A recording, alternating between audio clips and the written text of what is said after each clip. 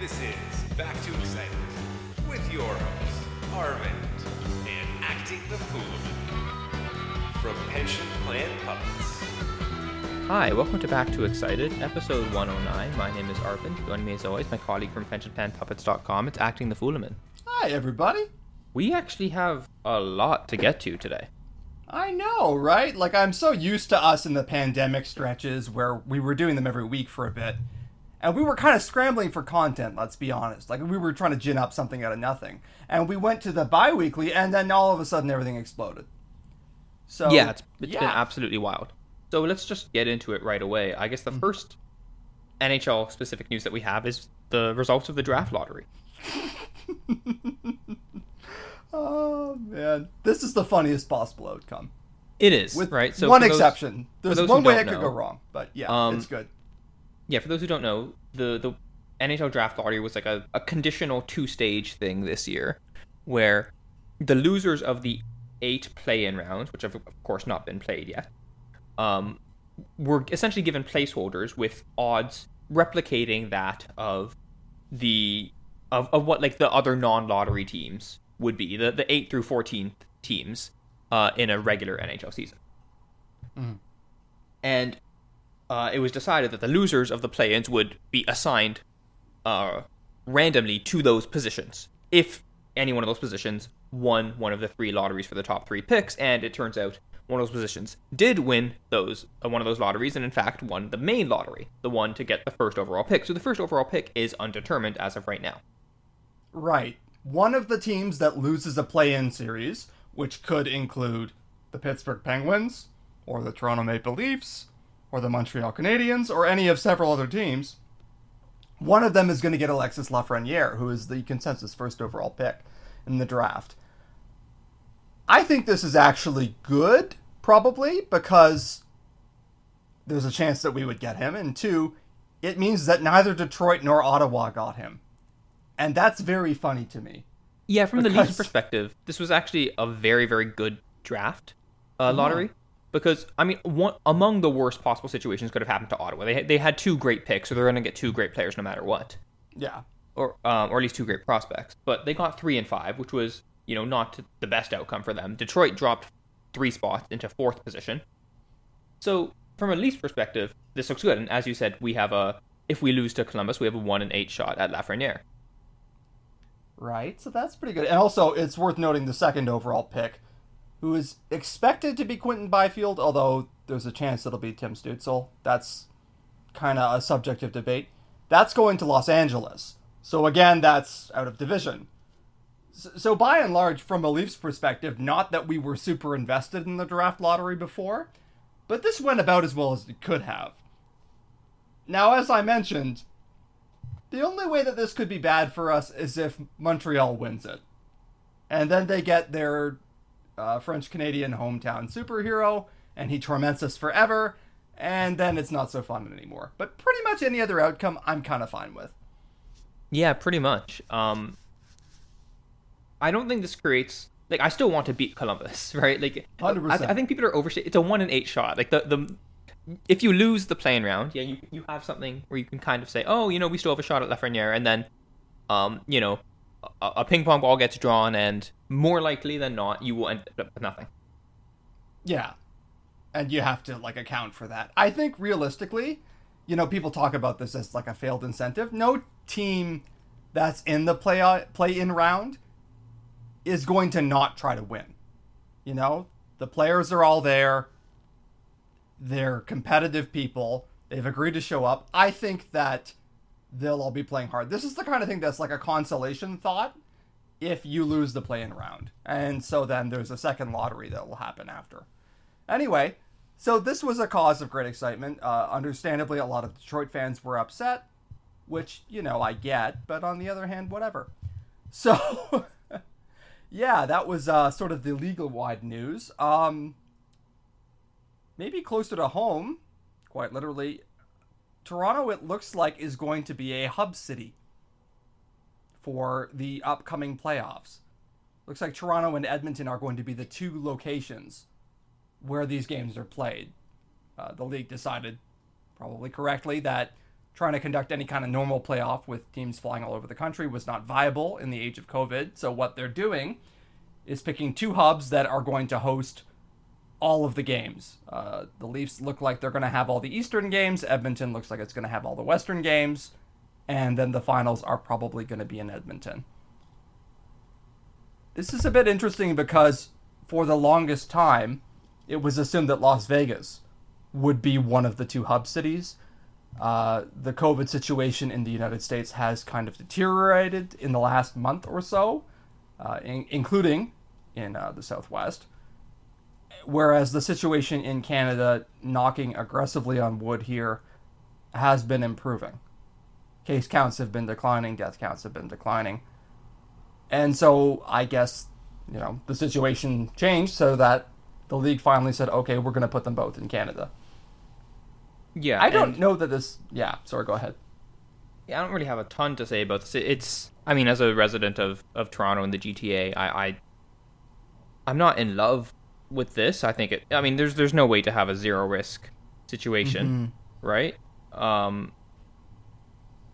And, frankly, from a governmental perspective, I think if they're obviously going to have to jump through hoops to some extent to get the NHL to play here, and there's certainly some focus and effort being put into that, and I think obviously there are more important things, perhaps the most important of which is childcare and schooling, which without which a huge portion of the population cannot return to normalcy. That said, I mean, it's not necessarily like a mutually exclusive thing. It's not like because they're doing this they can't also work on childcare and school and getting that back up to something approaching normalcy. But yeah, I mean, I have a weird feeling about this where I'm not in love with it. It says something to me that the NHL didn't go with Vancouver. Because Vancouver and BC in general has had lower case counts than Ontario and Toronto, respectively.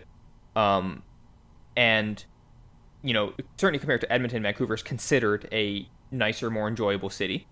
There's more to do. It's bigger. It seems like that would be an obvious choice. And the reporting I've seen, although not really anything incredibly substantiated, was that Vancouver and BC's government essentially said thanks, but no thanks.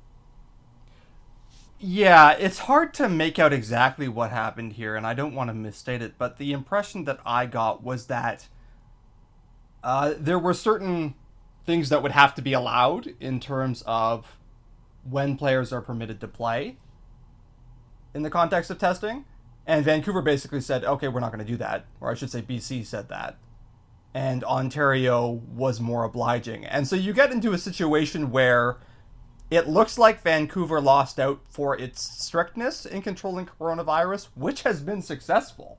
Vancouver and British Columbia have done a great job at this. And so it almost makes it sound like the NHL settled on, we want somewhere that did a good job, but not too good a job controlling the coronavirus. And that's a bit perverse, kind of.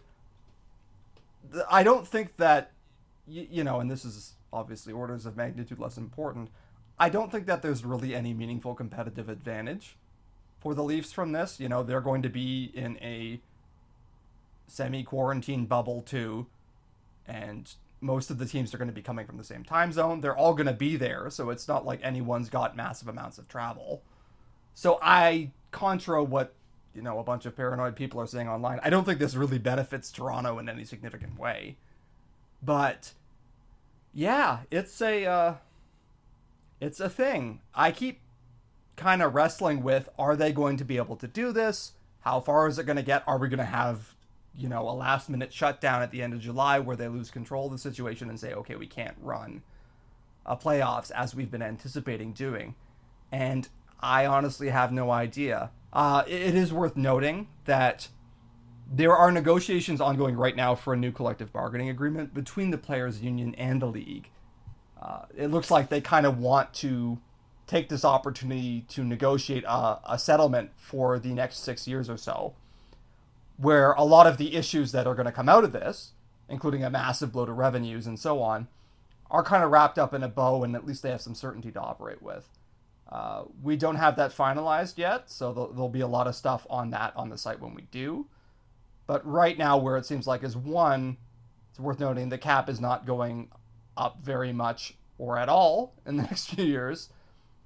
And 2, as regards return to play, every player is supposed to be able to opt out without penalty, is what we've heard leaked, which I think is good and important. You know, ultimately how much of this risk you're okay taking on, I think has to be something that every player decides for themselves.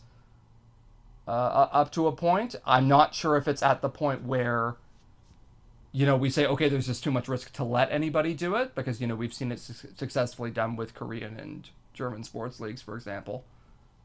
But I do also think it's important that you accept the situation is very different from what it was when everyone signed their contracts.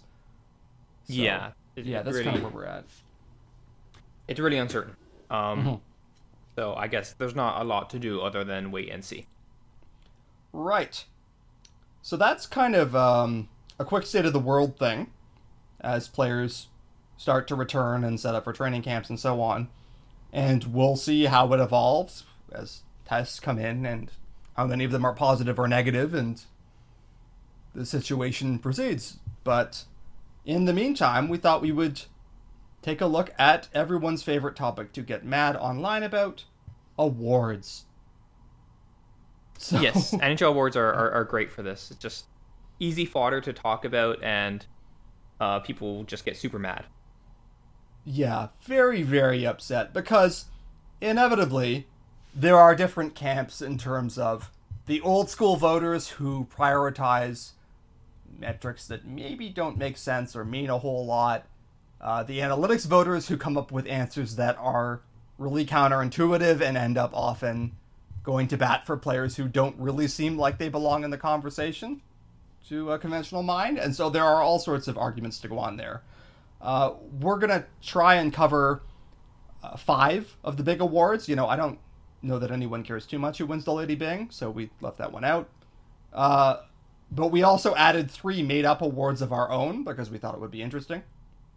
And yeah, so shall we start with the big, the big kahuna, so to speak? Yeah, might as well. The Hart Trophy, awarded to the best player on a team that is good but not that good. That's what it says in the text. No, it says the player who is most valuable to his team, which, as Arvin just alluded to, is measured in all sorts of different ways. And so the Hart Trophy is sort of a source of controversy in a given year. Typically, it's awarded only to players on teams that make the playoffs, for one thing. It doesn't really matter how good you are if you couldn't get your team to the playoffs, is the logic. And this has deprived Connor McDavid in the past, for example, when he was consensus the best player in the world. But with the weird sort of play-in situation, there aren't too many contenders who aren't at least in the play-ins. So that issue is sort of mitigated. Yeah. So I guess the main contenders here are Artemi Panarin and Leon Draisaitl. Yes. So my vote went to Panarin, although with the caveat that last year I voted for Nikita Kucherov, and basically the argument for Nikita Kucherov last year is the same as the argument for Leon Draisaitl this year. Mm-hmm. So I can't blame Edmonton fans for getting annoyed that the criteria is switching. In hindsight, if I were to redo my vote last year, I would have voted for Crosby and not Kucherov. Yeah, I think that's fair. And I think Crosby had a really interesting Hart case that year that was maybe under-discussed because he had such a great defensive season. But Nikita Kucherov still drives play to a large extent. I'm not saying he's a great defensive player, but Leon Draisaitl's teams get killed defensively to the point where he basically needs his shooting, which is amazing, to kind of outstrip his actual effect on the play, which is often kind of bad. Now, there are a lot of clouding factors there, which is one, obviously Tampa's 100 times better than Edmonton. But I kind of get more and more leery of Draisaitl's results just because he looks like a really one-way player. He looks like Super Thomas Vanek or something. You know, where he has great offensive production, but the defense is closer to canceling it out than I am kind of comfortable with. And I struggle with how to rate that. Now, you can say we don't always have perfect measures of defense, which is true. Maybe Edmonton is being coached to play this way for Draisaitl and McDavid. McDavid has the same problem. And all of that is valid. However, Artemi Panarin, on a team that is complete garbage, frankly, aside from him and a couple other players, has good results in terms of driving play. And again, Panarin's not a great defensive player either. But he's pushing the play the right way, and he's producing. I still think the Leon Draisaitl argument is basically look at all the points. Right. I agree. Mm-hmm. But Kucherov's play driving numbers this year are not that much better than... Kucherov's play driving numbers last year are not that much better than Draisaitl's this year. They're a little bit better, but they're not by a huge amount. Yeah, okay, that's fair. I do think, the argument for Kucherov last year and for Draisaitl this year is look at the points, right? And with Kucherov especially, it was a stunning point total that we hadn't seen in quite a while. And I think Draisaitl suffers from the fact that we saw Kucherov put up a similar number of points last year. So now no longer feels as unprecedented. Yeah, and I mean, Draisaitl would have had to go like 2 points a game to catch Kucherov, probably, or close to it, down the stretch. Like, I think he had a lot of points. I can check that now. Did. But yeah, no, it would have been close, but Draisaitl finished with 110 this season. But, and, you can say, like, look, Draisaitl, contributed to putting the puck in the net for his team when he's on the ice, and maybe sometimes you don't have to overthink it too much. He won the Art Ross by a wide margin over his teammate Connor McDavid. He was the best player in the league in points per game, too. McDavid missed a couple games with injury, but Draisaitl was outpacing him anyway.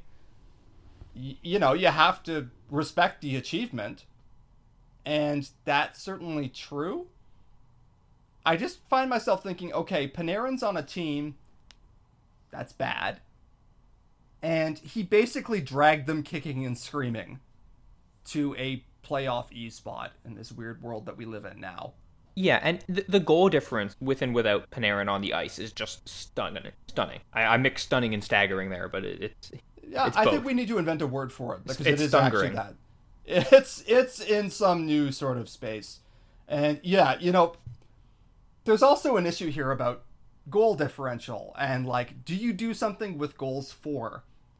And this is something that interests me. Now, goals for percentage is just, the percentage of goals that your team gets when you're on the ice, usually at 5-on-5. We talk about it.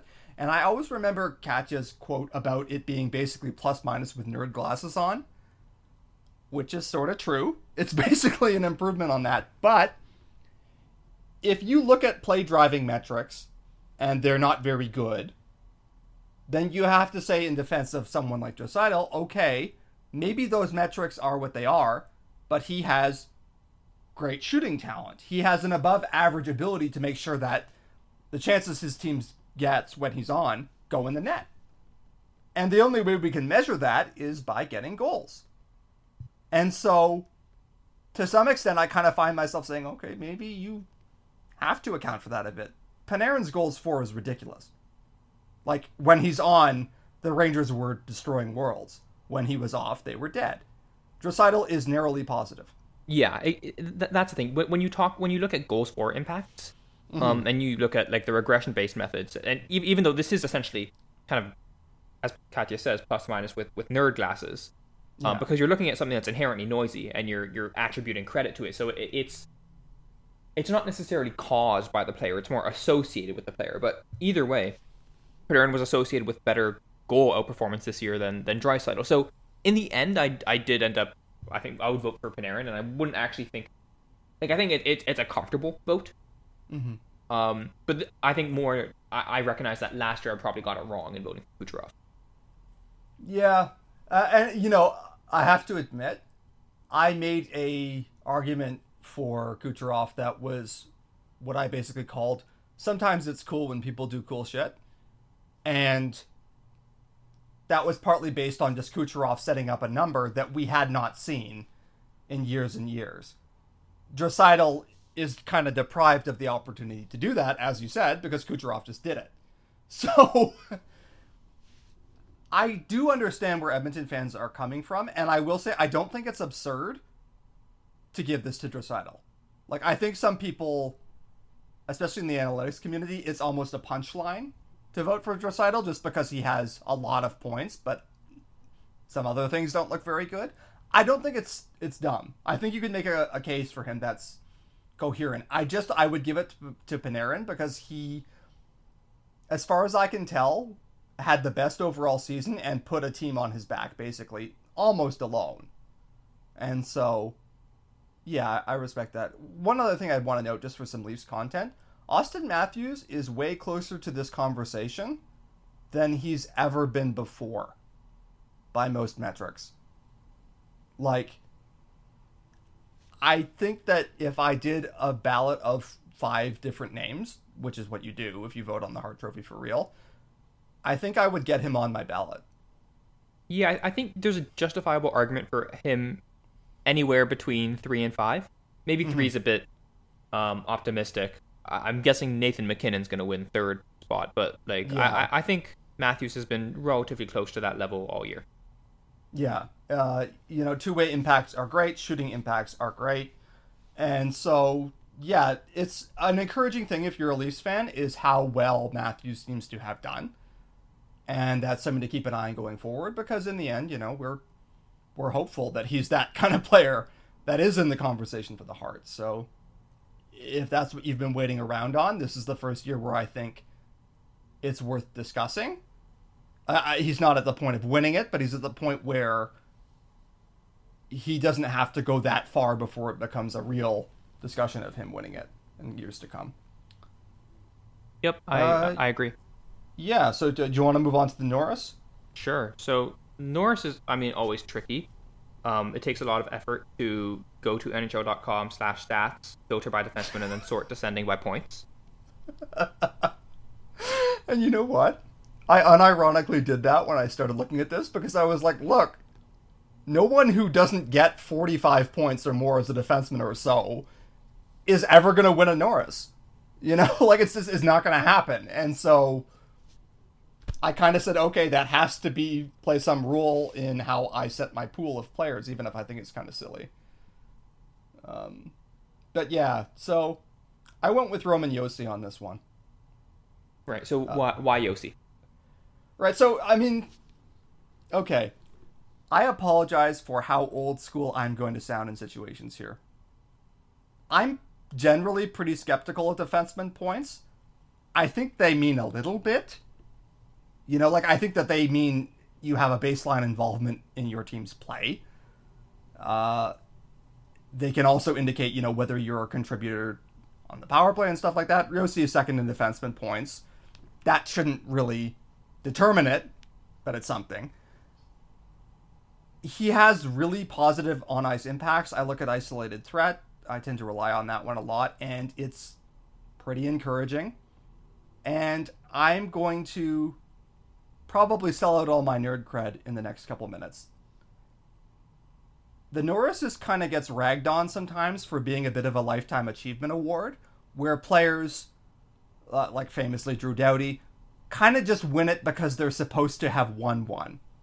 And that makes people mad because that's not supposedly what the award is for. It's supposed to award the best defenseman. But the truth is, I think we have a hard time evaluating defensemen because it's a hard thing to do. And one of the ways to get better at it is to improve the sample size. And I think, from a certain perspective, the kind of what has he done overall in his career is a backdoor way to improve the sample size. Now, it doesn't mean that you should start using his collective plus minus or some shit like that. But in a way of avoiding I just kind of fell for this one defenseman who had a really hot year or something. I can think of a lot of defensemen who kind of popped up for a bit. Shane Gostisbehere comes to mind, where, he's one throwaway example, but he's one guy who had a really great year by certain metrics, and you could have been kind of talked into him, and then the Norris vote looks silly down the line.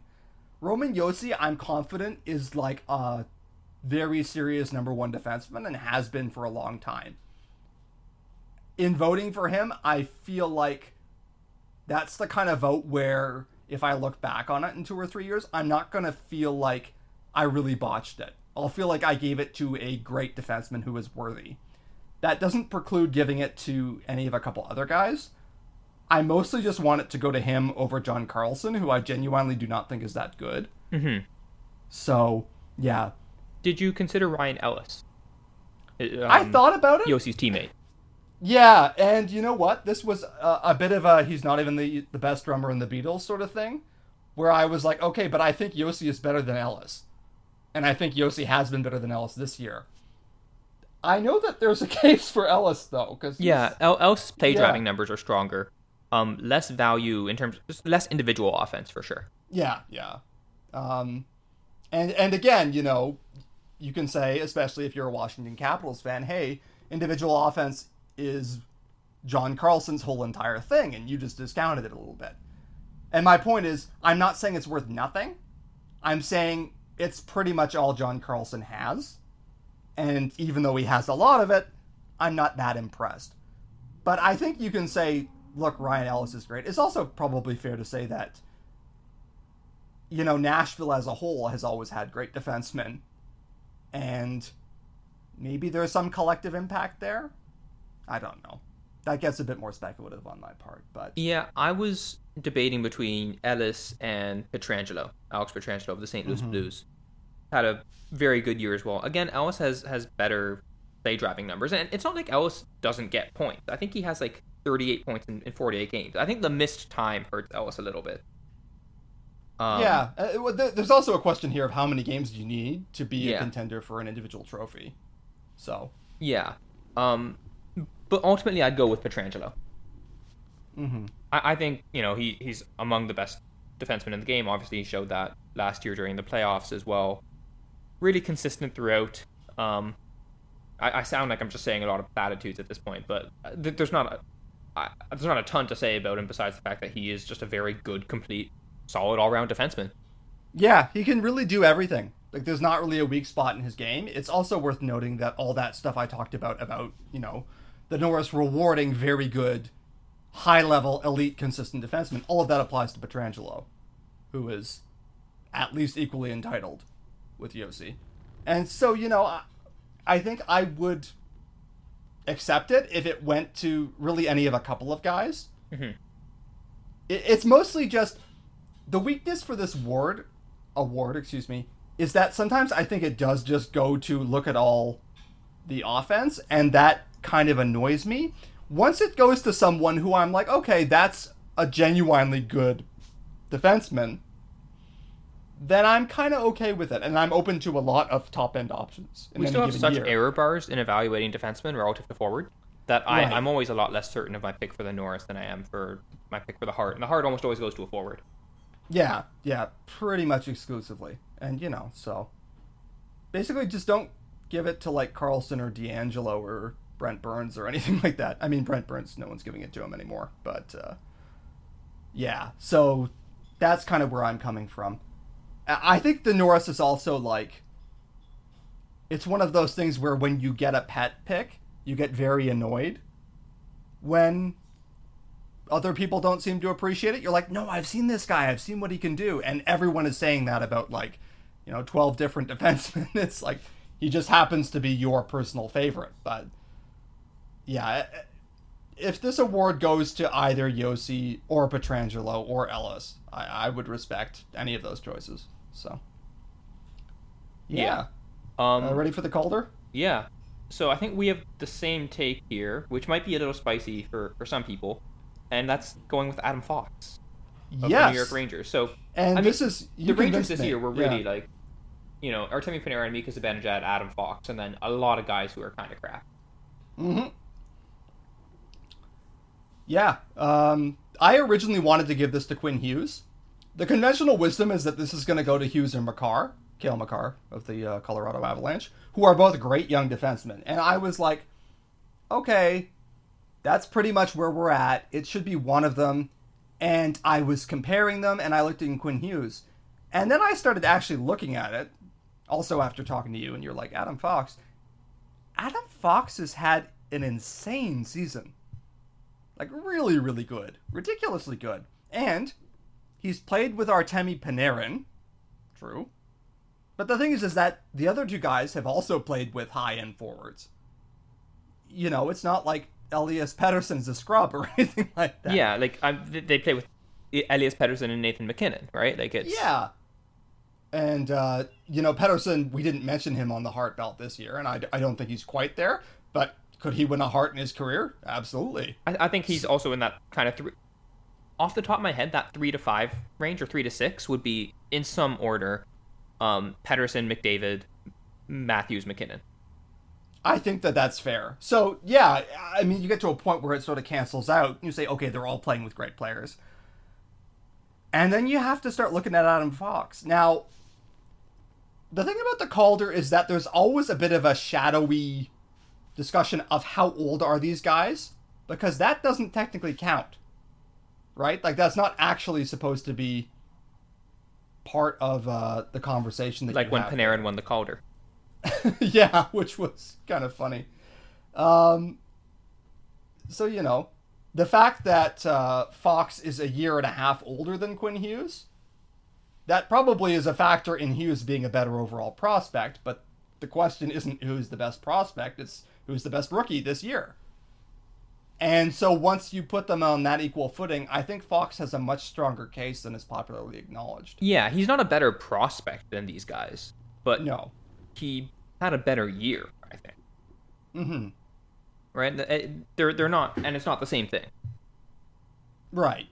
And yeah, it's very hard to separate out that influence. Also, you have to acknowledge, when you have defensemen who look like they drive offense, that can be a bit of a shaky thing to bet on, because all of these guys are playing with forwards that we know drive offense, as we said.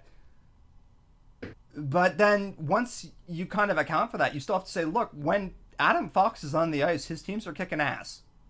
They're doing really well. And, most of the eye test accounts speak to him as a great transition player. I probably had a bit of bias, I won't lie, because I've kind of salivated over how good Quinn Hughes' game is, just because he has so many qualities that I admire in a defenseman. But, yeah, I mean, I think all things being equal, Fox is probably the guy. Yeah. Yeah, I agree. Yeah. So, anyway, I don't think he will win it. I think Hughes actually will win it, or possibly Makar, but it'll be one of them. But that was just sort of something that really came to us as we looked at it. The Vezina, I don't think is all that hard this year. Yeah. And actually, let's just say, okay, it's going to be Connor Hellebuck, and I have another comment about the Calder. And who cares about Winnipeg? Like, that's all our discussion. Connor Hellebuck wins it. Winnipeg is bad. Hellebuck made them respectable pretty much by himself. Give him the Vezina. It's not even a question. Hellebuck has an outside Hart case, but I think we've just decided that goalies shouldn't win the Hart or something. Yeah, unless it's Carey Price. That 1 year. But Hellebuck has had a season where it's like he was head and shoulders above everyone else. So. Yeah, I mean, the thing is, I said this was our last talk about the Vezina, and I'm just going to talk about it a bit more, but with giving goalies the Hart, like, realistically, if we're including goalies in the Hart, we should just give the best goalie the Hart every single year. Yeah. Because the best goalie is always more impactful than the best anything else, because goalies are that important in hockey. Right. And just the tricky thing about goaltenders is, one, they're unpredictable, and you kind of have no idea, and so that randomness clouds our opinion of it. And two, the difference with replacement level or like good starting goalies is in most cases not that big. It's a really, really rare goalie who consistently adds that super above average value. Like, Carey Price did it for a couple of years. Roberto Luongo, I think, did it for a very long time. But, like, by and large, we just don't know how to factor them in, so we've just been like, okay, they get the Vezina. Yeah. So, yeah. On the Calder, this is the first time in a while that I think all three nominees, or the top three finishers, are going to be defensemen, right? Like, normally there's a forward in there. Yeah, and it's been interesting. Now, when, first of all, you look at who the forwards might be, you look at the top picks in the most recent draft, and Jack Hughes and Kaapo Kakko both had awful years. Kakko had an infamously terrible year, it's so bad that you just kind of have to be like, I don't really know what to do with him at this point. Again, it's really hard to play in the NHL as an 18-year-old, and I don't think people always get that because it's so rare for anyone to even do it. But, like, he had a terrible season. It was not good at all. No, it looked like he didn't belong in the NHL. At all. And, you know, realistically, he probably should not have been in the NHL. So, yeah, I mean, we're in a bit of that weird situation. I mean, the best forward is probably Dominik Kubalik. And if you're saying who, I think that kind of demonstrates. Like, off the top, he's on Chicago, right? He had like a sneaky 30-goal year. Yes, he did. Yeah. And I actually remember because he got a hat trick. Yeah, he scored against the Leafs. I remember that. Yes, he did. I mean, doesn't. And I was like, oh, anyone can score against the Leafs. Dominik Kubalik, who is that? He probably has never scored it before or since in his life. But he's actually had a very productive season. But when you're a forward and you finish with fewer points than the leading defenseman for the Calder, that's going to tend to tell against your case a little bit. Yeah, I don't remember that particular game. Was that one of the games where, like, our goaltending was just... I think that was a game where Leafs Twitter, like, just got fed up with Freddie. Because I think he let in some really soft ones that game. Yeah, I mean, there were a lot of those. That's true. I will be honest. It was a tough year. But, yeah, I mean... Yeah, I you know what? I may be misremembering whether or not he actually got a hat trick on us. He did score against us, and it was very painful and sad. And so, yeah, that was kind of the bottom line there.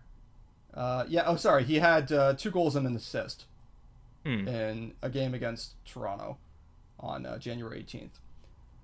So, yeah, anyway, that's very interesting that this is like the year of defensemen. It's possible that the top 3 on the ballot will all be defensemen.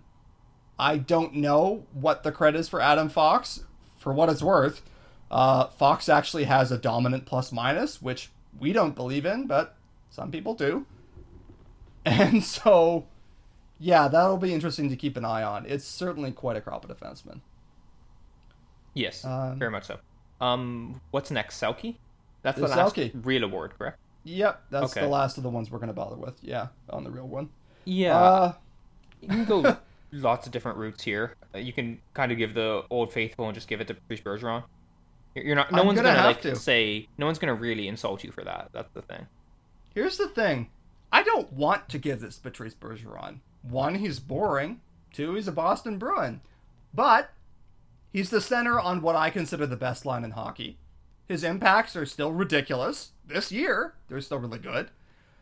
He's one of the few guys who's so good at face-offs that it probably matters a little bit. I'm not saying it matters a lot, but he can actually make a difference by winning 58% of the time. I don't like this, but like I look at him and I think, okay, who do I actually think is the best center at controlling play in both directions? And I think it's still him. So... I would go for Ryan O'Reilly. Yeah, Ryan O'Reilly is credible. I think, honestly, I thought of 4 guys who I thought were all kind of in the running here. Mm-hmm. And I kind of went for Bergeron because he scares me the most. Yeah. But they were Bergeron, Ryan O'Reilly. We've seen a lot of them. O'Reilly also, there 2 things kind of tipped it for me for O'Reilly. The first is he played 10 more games, which is not nothing. That's true. That's fair. Right? 71 versus 61 games. The second is his numbers are slightly better. Right? In a vacuum, I probably think Bergeron's a little bit better, but I think O'Reilly had a better year and he played more. So that's what made me vote for him. I think that's fair. That's legitimate. And, you know, I'm certainly... Bergeron's legacy is playing a role here, for sure, for me. Yeah. And the other 2 guys it's not like... Yeah. I mean, not to throw any shade at Evolving Wild, who are, you know, great statistical analysts for the community and have done a lot. But this isn't like a Val Nichushkin situation where you're looking at a guy and it's like, oh, he doesn't even belong in here just based on like the name value. Like Ryan O'Reilly's been known as one of the best 2-way players of his generation. Oh yeah, no, he's won this before. Mm-hmm. But yeah, so I think that honestly the 4 players who were in serious Selke contention were Bergeron, O'Reilly, Sean Couturier for Philadelphia, and then Anthony Cirelli for Tampa Bay. And Cirelli's kind of the new kid on the block, so to speak. I think it's, we also have to note, and everyone has said, the Selke has become really a two-way award. You must have this much offense to get on the ride kind of thing. Like, yeah. They're not going to give it to the best defensive center in the world if he only gets 20 points a year. And I don't think that that's actually that unreasonable, to be totally honest with you. Like, I think that if you have no meaningful offensive contribution, that probably suggests something. But, yeah, so Cirelli is kind of maybe a step down offensively from some of these guys, because Bergeron, O'Reilly, and Couturier can all also produce at an elite level, or at least a very high-end level. Cirelli produces at a quite good level. But it'll be worth keeping an eye on him going forward. I do also think Cirelli probably also takes a bit of a hit because he plays for Tampa, and there's almost an incredulity that all of their players can be this good. Mm-hmm. And, he plays a ton of his minutes with Victor Hedman, but, still, he's done the job at a very high level. Yeah, absolutely. So, and it's very possible he wins a Selke in the future. The Selke almost has, like, an apprenticeship program where it's like you have to be talked about as being in contention for it for, like, 2 or 3 years before you get to win it. And I feel like Couturier is nearing the end of that process and could win. And Cirelli is kind of starting it, and if he keeps doing this, eventually they'll just give it to him. Yeah, I agree. Yeah. Cirelli is very young. He's 22. Yeah, he's got a lot of time to come at this. Whereas Bergeron is 34. Like, I don't know how many more of these Bergeron's going to win, but he could win this one, so I guess we'll see. Yes. All right, cool. So now we move to the part that everyone's been waiting for, our made-up award. So what is our first made-up award, Fuleman? Our first made-up award was the worst cap hit for a player under 30. Worst contract. So sorry? Worst contract, not worst cap hit. Oh, okay. Well, fine. Worst contract for a player under 30. You see, I've already botched our first award. The idea was, players over 30, it's kind of obvious. The worst contract in the league is probably Brent Seabrook, except it'll probably be LTIR'd, so maybe it's Bobrovsky or Price.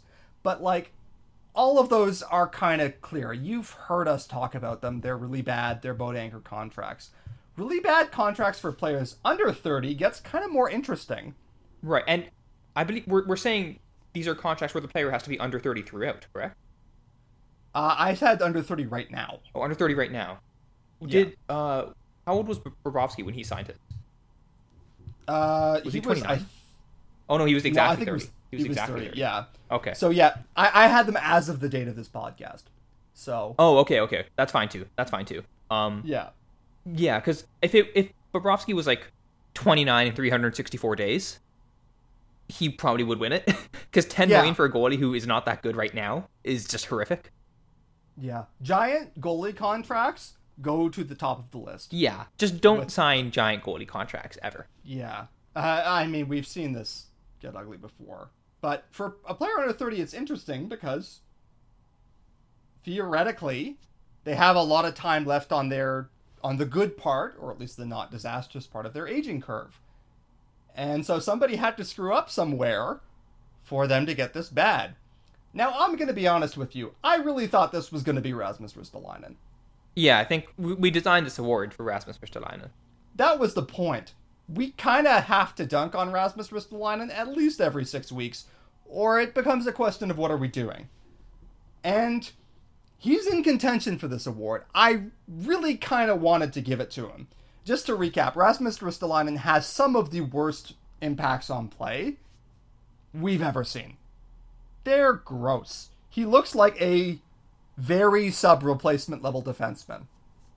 Like, depending on how much you want to trust this, there are metrics that would suggest you would be better off getting a guy on waivers and plopping him into Risto's spot.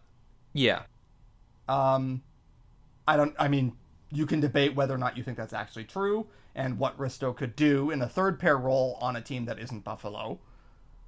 But the fact is, it's not going well. However, Risto has 2 years left after this one at $5.4 million. Right, that's the critical thing. We're judging the contracts as they are now. When Risto signed, like, then it'd be more competitive in this race because there was so much term on it. But at this point, it's almost like which under 30 contract would a team least like to acquire?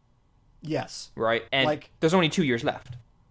Exactly. Like, at this point, I mean, Buffalo should still unload him if they can, and I have no idea how valuations of Ristolainen go on around the league at this point, because at some points he's been reputed to be worth a hell of a lot, and maybe teams have figured it out by now.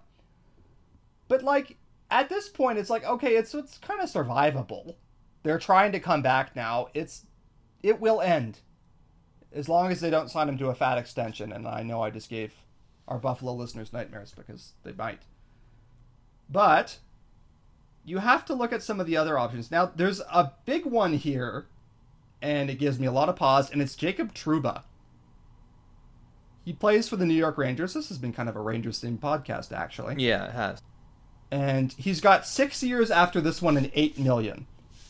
He's had a rough year. Now, obviously, Trouba's a way better player than Rasmus Ristolainen, but he's been asked to be a number one defenseman now, which I think a lot of us thought he was at least close to being able to do. I certainly did. Defenseman. Yeah, and it hasn't been working. Hasn't been going very well at all. Maybe it's a bad year. Maybe it's a blip. If it's not, 6 more years after this one at $8 million is a lot of excess value for a long time. Now, he's 26 now, but like that will actually stretch into the bad part of his age curve for one thing. But it's a lot of money. And it's possible that the lost value, if he can't get his shit together, is going to dwarf what's left on Risto's. Yeah. So, yeah. I think that's a valid selection. Yeah, it gives me a lot of pause. That wasn't my choice, but I really had to think about it. Basically, part of the reason I shied away from it is because I still think Trouba is good and that I think he'll look better than he has this year. But if he doesn't, that's going to be bad. However, okay, so I'll name one other one beforehand that I didn't pick, but it was another one that was in the running. And you suggested this one was Alexander Wenberg. Wenberg's actually my pick. Yeah, okay. Do you want to make the case for him? Sure. I mean, I think I think he's a decent player at like half of what he's making. The thing is, his offense is just completely dried up. He's still an okay play driver, right? Yeah. He still has some utility, but he just cannot score now. At all. Right? So like yeah. he's like an average-ish play driver. Who, in prior years, he had actually quite strong numbers. He's had some good years and some bad years, a bit up and down. But basically, this year he got 22 points in 57 games. I'm not someone who worships at the altar of points, but that's not really good for about $5 million. No.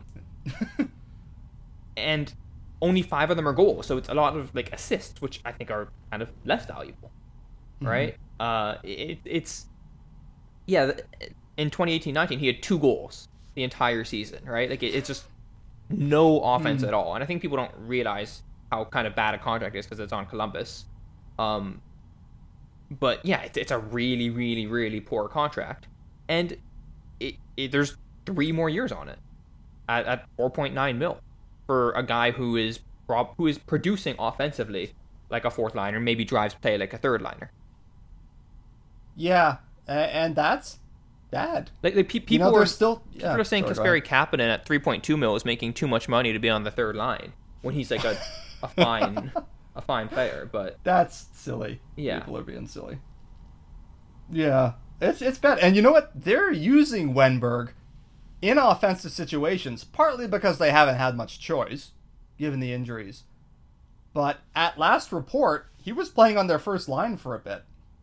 You know, that's the thing that gets me, is like, it's not like he's had no opportunity to put the puck in the net at all.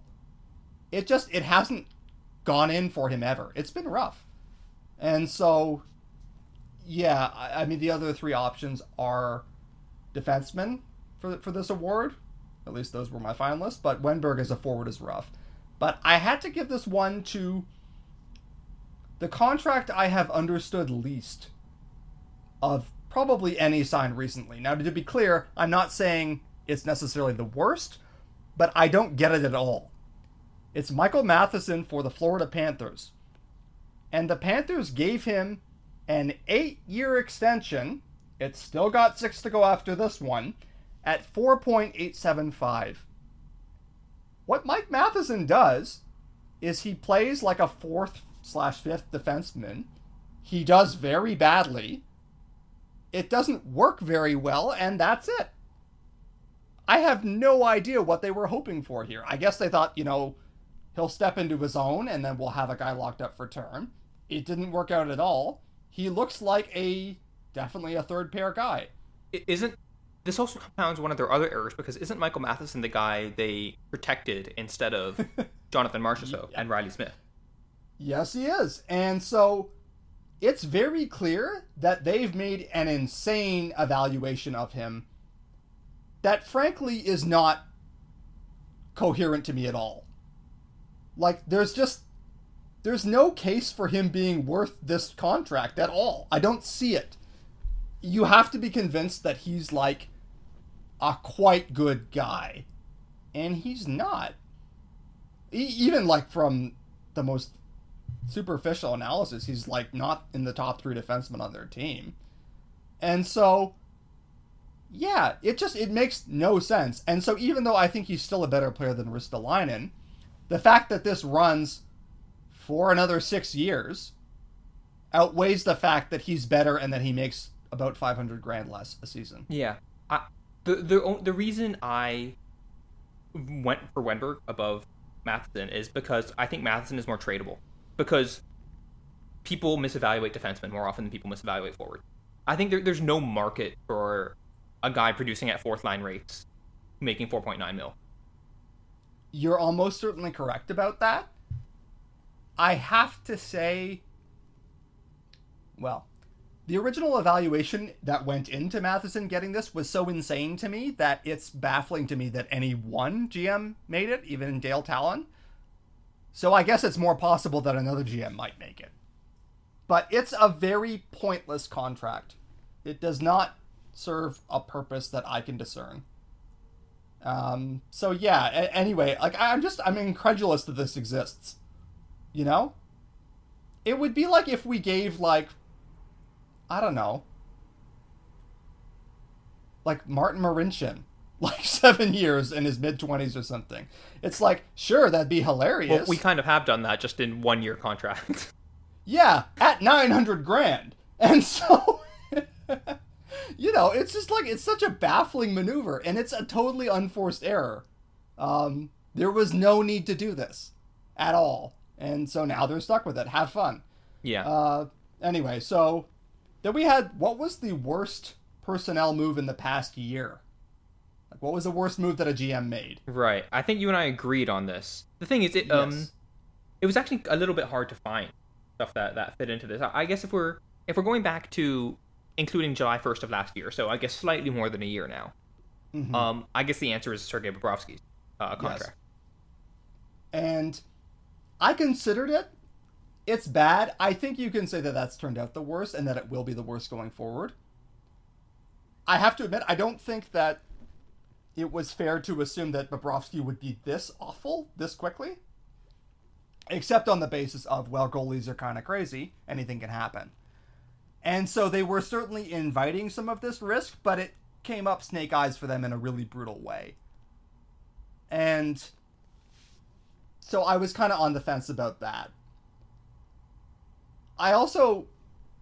The thing about this is the move that we did pick, I think we agreed on this one, was a combination. Yeah. It combined a signing and a trade, but I think that was fair because they were pretty much simultaneous. And it was quite clear that they were supposed to be, that they were connected. Like, they made the trade in anticipation of signing this player to an extension, which they did. And it was Jean-Gabriel Pageau going from Ottawa to the New York Islanders. I should say what they did. The Islanders gave a first which is top 3 protected this year. So if the Isles do win the lottery, then it rolls over a year. A second, which is unconditional. And then a third, which only conveys if the Islanders win the Stanley Cup, which, I guarantee you no one would give a shit about. So basically, let's say a first and a second. And then they signed Pajot for 6 years at $5 million per. Pajot is a decent player. I want to preface this by saying I'm not ragging on him. There are lots of teams that would be very happy to have him at 3C. But he's having the hottest shooting year of his life. He had 24 goals in 60 games this year because he was shooting insanely hot in a way he's probably not going to keep doing. He turns 28 in November. I would not be surprised if this year was the last time he hit 40 points. He's done it before, but it may not continue, or it might. But giving up a meaningful amount of draft capital and then signing him to above market for like a good third-line center is very questionable to me. I just don't see why you needed to pay at that level and to commit yourself that way. And so it kind of combined a bad UFA contract with a bad rental trade, if you know what I mean. And so the combined outlay for the Islanders is, a first and a second and a decent amount of money. It just combines so many aspects of not being very good that I can't say I like it at all. The other contenders were like Tyler Myers, who signed for 5 years at $6 million for Vancouver, and he's just he's not very good. Yeah. And then obviously Bobrovsky. Yeah, I think, I don't know, the Pajot move is bad. I'm glad we mentioned it because it's a good thing to talk about how Lou is not like a panacea, the way a lot of dumb parts of the Leafs fandom thinks he is. Mm-hmm. But Bobrovsky's probably the worst overall. Has to be. I think Bobrovsky will end the worst. I think if Bobrovsky goes the way he's going, that's the worst contract in the NHL, and it goes forever, and there's nothing it can do. It could devastate the franchise. There's a faint outside chance that the Bobrovsky contract is a meaningful factor in that franchise being relocated. Yeah, it's really Which is truly awful contract. Yeah, so you know what? In fairness, I'll revise it and say that the Pajot one is interesting for what it combines. But in the end, yeah, it probably just is Bobrovsky. Well, and you can sort of see the idea with Bobrovsky. Mm-hmm. It's dumb, but there's an idea there. Pajot just seems like I guess they're both misevaluations. With Bobrovsky, it's a misevaluation about how goaltenders tend to age. Yeah. And I guess the volatility inherent in goaltending. And with Pajot, it's just a misevaluation of him as a player. Yeah, well, they paid for a shooting spike. That's it. Yeah. And you shouldn't do that. You really should not be paying for shooting spikes in the year of our Lord 2020. It just isn't, we've seen this movie too many times. Mm-hmm. And, yeah, I have to say, I've defended some parts of Lou's legacy in Toronto, and I will continue to do that because I think that's fair. I think sometimes people condemn him unnecessarily. I have to say his Islanders tenure has been sneakily disastrous, aside from hiring Barry Trotz. And there's a pretty decent chance that in 2 or 3 years they're thinking, oh shit, another Lou Lamoriello time bomb that he left us with. Yeah. It's been rough over there. So yeah. But yeah, Bobrovsky is probably the right answer. This was this last one that you suggested, which was a player who was previously underrated but is now properly rated. The Louis Eriksson Memorial Award, probably we could call this one. Yeah. I had a pick for this. Do you want to go first? Yeah, no, go for it. Okay. I said Sean Couturier because I think for the longest time he was the sneaky, this guy should be getting Selke consideration pick, and rightly so. I think everyone has figured it out now. It helps when these players have a breakout offensive season, which he has the last 2 years, actually. He jumped up to 31 goals and 76 points, and then he did the trick again. And he's on a bit of a slower pace this year, but it's still very good. I think now we all know Sean Couturier is really good.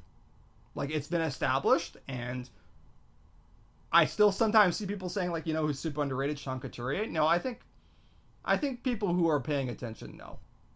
I mean, this is always tricky, right? I think. Yeah. I think Micah McCurdy said this, where it's like, when you say that a player is underrated, really you're just saying you're smarter than other people. Yep. And I guess by making a award that's about this, we're saying we're smarter than the people who are saying they're smarter than other people. So we're complicit. But yeah, like I guess it depends on who you're talking to, right? Because like Couturier arguably should have won a Selke already, and he hasn't. So maybe he's underrated by like PHWA writers, but I like everyone who's familiar with Corsi Rel knows that he is, one of the best defensive centers in the world. So yeah, I think he's a valid choice. I was debating between him, Alexander Barkov, and Jonathan Huberdeau. Huberdeau is another. I guess maybe Huberdeau doesn't quite fit into this yet. I think he will like next year. Because Huberdeau was like on pace for 100 points or something, and a lot of people didn't realize he was that good. But everyone knows he's pretty good. The thing about Huberdeau is that I think that there's a problem called the Florida Vortex, where no one watches them. Right. I'm sorry, but no one does, and so it's quite possible to, miss the point production. Huberdeau had insane point totals. Like, he cleared 90 points last year, and I think that caught people off guard, but he was like a third overall pick, so maybe it shouldn't be super surprising. I think the Barkov narratives have gotten really weird over time. Like, he was considered underrated, and then they were like, he's actually a sneakily great defensive center, and he became kind of a hipster thing where it was like, you mentioned Barkov to show that you knew about underrated players, and then people started pointing out it's like his results aren't actually that great from a defensive perspective. So yeah, he's like a kind of a funhouse mirror for me rating wise. Yeah. And then I think, I don't know, maybe this is picking on small markets, but like someone like Clayton Keller, I think when he gets discussed, it's like, oh, Clayton Keller, an underrated young superstar. And it's like, no, I think people properly rate him. I think people think he's good. He's not like he's good. He's not a transformative franchise-altering superstar, but he's a good player. Yeah, he can be first line on a good team. Yeah, I don't love his contract, although it's looked better this year than I thought it would. But yeah, I think players like that, like that's the kind of archetype to me of people who like maybe used to be underrated, but are no longer underrated because people just kind of acknowledge that. I think Keller's another guy who will probably be there in a couple years. Right now, maybe he is still a little underrated or underappreciated with respect to the broader media. Maybe a Leafs pick here. I think people properly rate William Nylander. You think it's come around now and people have figured it out? In a league-wide sense, yes. Yeah, I think people properly think William Nylander is a good first-line winger, which is what he is. Yeah, and that's fair. I have to say, I think that if you are in the fever dream that is Leafs Twitter, you probably are used to like. There's a community of kind of jackasses, I guess is the best way to describe them, that devote themselves to like being very mad at William Nylander all the time, and also going at him with like very thinly veiled homophobia and all sorts of stuff. And those guys are just complete shitheads. And there's no getting around it. And they're so stupid and obnoxious that I think that if you spend too much time online, which is a mistake, you could get preoccupied with how bad their evaluations of him are, of how unfair they are. When I think in the broader league, maybe there's more of a recognition that he's a good player for the simple reason that he just scored 31 goals. That goes a long way. Goal totals matter. And if you score 30 goals in Toronto, people hear about it because people are forced to hear about the Leafs in the NHL. So I think last year he was probably underrated because he was coming off a very difficult season. Now it's probably among people who are kind of in the league at large. People have sort of figured out where he should be now. He's a first-line winger. Yeah, I mean, granted, if he has one more bad shooting year, I bet it flips the other way. Yep. But as of right now, I think people understand that he's a very good player. So, yeah, I think that's a good point. Cool. So I think that covers what we want to. So thank you all for listening. You can find all of mine and Fuleman stuff at pensionplanpuppets.com. You can also find a lot of other Leafs news and all the NHL news that's being broken as kind of this COVID virus continues to persist. We're doing the top 25 under 25 right now. We're heading into kind of the business end of that. So you'll see more from me in terms of writing because I don't feel comfortable writing about the prospects because I don't know them that well. But the NHL players I'm more confident about, so I'll be writing about two guys who are going to show up later on the list. You can catch all of that on pensionplanpuppets.com. You can also follow us on Twitter at RVNATFuleman. Thank you all for listening, and we'll see you in a couple weeks.